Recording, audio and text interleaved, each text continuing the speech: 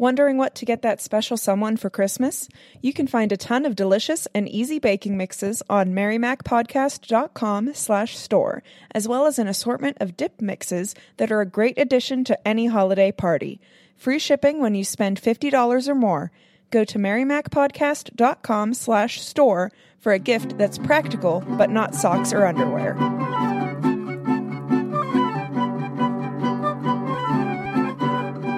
Hello and welcome to In the Kitchen with Mary Mac. Today we're going to share a recipe for a traditional holiday wedding really good cookie in my family, and that is the classic lemon bars, or lime bars as it were, because we're going to tell you how to do those too. But they're those little cookies. They're a bar cookie. They're cut into squares. Usually they have powdered sugar on them. And basically it's like a shortbread with curd on top and powdered sugar. It's a pretty simple cookie to make. Simple steps, but it's a good tasting cookie. And as I said, this was always one of the things my mom made all the time. She always made these in, I think, an 8x8 pan. And I tried making it in an 8x8 pan that I had, and it just didn't seem thick enough. So I'm thinking the pans now are slightly larger than they used to be. The pan I had, it measured 8x8 on the bottom, but then up at the top, it kind of tapered out, so it made the cookie thin. I don't know. So anyway, I kind of played around with what to do about that. I didn't like the thickness of it, so what I ended up doing was actually doubling the recipe and making it in a 9x13 pan. So it came out to be a cookie that's about, maybe like a half an inch thick altogether. And it was a nice, sturdy little square cookie, and it came out nice. So I liked that. So I'm keeping it doubled. But if you have a true 8x8 pan, you can actually cut this recipe in half and make it in the 8x8. Then you only get a dozen. You get a dozen cookies out of it. Or let me think, what was it? Is that a dozen? I think I would have got a dozen out of it. It depends on how big you cut them. What did I say? Maybe it could be one giant 16. cookie. It was one giant. Yeah. No, I got 16 cookies out of it because I cut 4 one way and 4 the other. That's what I did. In the 9x13 pan, I got 2 dozen cookies out of it. Okay. So lemon squares. I think I'm going to call this episode Lemon and Lime Squares. Is that too confusing? Lime and squares? Lime and squares. I just happened to have this really good lime juice that I found. It's a product of Italy, and it's a cooking lime juice. It's really good. It has such a good flavor, and I thought, I'm going to make it with the lime juice and try that. And it actually came out really good. And when you see the pictures on the podcast, you see one is yellow and one is a little green. I put 1 drop of food coloring in the curd part of it so that it would actually, just so I could tell them apart, basically, because I wanted to see how they tasted. So, and it looked really nice. It was just enough in there. So, like I said, this is a pretty simple recipe. It's a nice quick one. If you have to go somewhere and need to take something, this is a really good quick one to make. So, here's what you need for your crust. You're going to first preheat your oven to 350 degrees. For your crust, you need 2 1/4 cups of all-purpose flour, a half cup of powdered sugar, and 1 cup of salted butter chilled. And you're going to blend those together with a pastry blender. But what I did, I started with a potato masher, and I think I mentioned this in another episode. The potato masher is a wonderful tool for cutting butter into flour, especially the first stage of it, because you can really get it chopped up quick. And then I cleaned the potato masher off with a rubber scraper, and then I used the pastry blender to finish it. And so you want to cut it up until it's like nice, coarse crumbs, no big chunks of butter in there. And it looks like, kind of like about the size of graham cracker crumbs. So that's what you're going to do to prepare for your crust. Then you're going to pour that into an ungreased 9x13 pan, and you can use glass or metal. Metal's a little better, I think, because the corners are more square.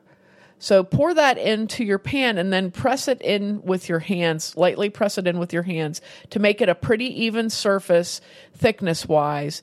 and a pretty evenly pressed consistency. So it's like pressed the whole way around. Nice. Now, okay. Do the baking times vary if you use a glass pan versus a metal pan? No, the baking times don't vary, but if you're going to use a glass pan, you would want to take your temperature down about 25 degrees. So you would want to bake it at 325 in a glass pan and 350 in a metal pan, because glass usually gets pretty hot. But like I said, the glass pans have such a rounded corner on them and a rounded edge that I don't think it would work as well. I usually don't do this kind of thing in a glass dish. I would prefer it to be in a metal dish, but use what you have. Don't buy anything special. So once you get that pressed in and everything, you're going to put that in the 350 oven for 15 to 20 minutes, or until the edges are like a nice lightly browned color, not burned, but the edges will be nice and lightly browned. Now, while your crust is baking, you're going to mix up your topping. And this is your topping. You need 4 eggs. I used extra large. Large will also work. And you want to beat those in their little bowl. 6 tablespoons of lime juice or lemon juice. You can use fresh squeezed if you want to, or you can use bottled. If you used fresh squeezed, you can also get some of the lemon zest, about a teaspoon, or the lime zest, and include that into your topping just to spruce up the flavor a little bit. 4 tablespoons of flour and 1.5 cups of sugar, granulated sugar this time. Now, the easiest way to get this to mix up well is you want to mix the flour and sugar together first, okay? So put them in a bowl, mix up your flour and sugar so they're well mixed. Then put in your 6 tablespoons of lemon or lime juice, mix that in, and then dump your 4 eggs in and beat those all together until you have a nice, smooth consistency. I used a whisk, worked really well. And once you have that beaten up, what you're doing is you're going to wait until your timer goes off till your crust is ready. And as soon as your crust is done, take it out of the oven, either set it on your stovetop or your table, pour the topping right on top of that hot crust, and make sure it's pretty evenly spread out. It should find its own level because it's pretty thin, but try to get it up to everywhere. And then just put it right back in the oven for 15 to 18 more minutes. And what you want it to do is you want to bake it until it's set. So the easiest way to tell if it's set is just real gently hold the side of the pan and just jiggle it a little bit in the oven, and you can see if the middle wiggles. Once it's set, it's done. And it'll be more brown around the edges. Your curd part will be a little more brown around the edges too. But definitely just very lightly jiggle your pan. That also works well for custard pies. Rather than pulling them out and sticking a knife in, just take and very, very lightly move the pan, and you can see if that middle wiggles. Weirdly, it also works for Toll House pies because there's so much liquid in them, except you don't need to be too gentle. You can just shake it around, and if it moves at all, it's not done. It's the shake test. Okay, let's see. Now you want to put that into the oven, like I said, for 15 to 18 minutes, brown around the edges. When you take it out of the oven, put it on a cooling rack and cool it till it's warm, like maybe not completely hot, but cool enough you can touch the pan. Then you want to sift about 3/4 to 1 cup of powdered sugar over the top of that. And it gets a pretty thick layer of powdered sugar. You can do it as much as you want, though. If you don't like a ton, just put a little bit on. But the funny thing is, if you do it while it's warm, that powdered sugar kind of sets up and it doesn't melt away, and it stays nice, powdered sugar looking, I guess you'd say. And there you are. This makes, like I said, 2 dozen cookie squares. What I also found out is if you go around while it's warm, while the cookie's warm, and you take a knife and go around the edge of the pan and loosen the edges, that is a big help.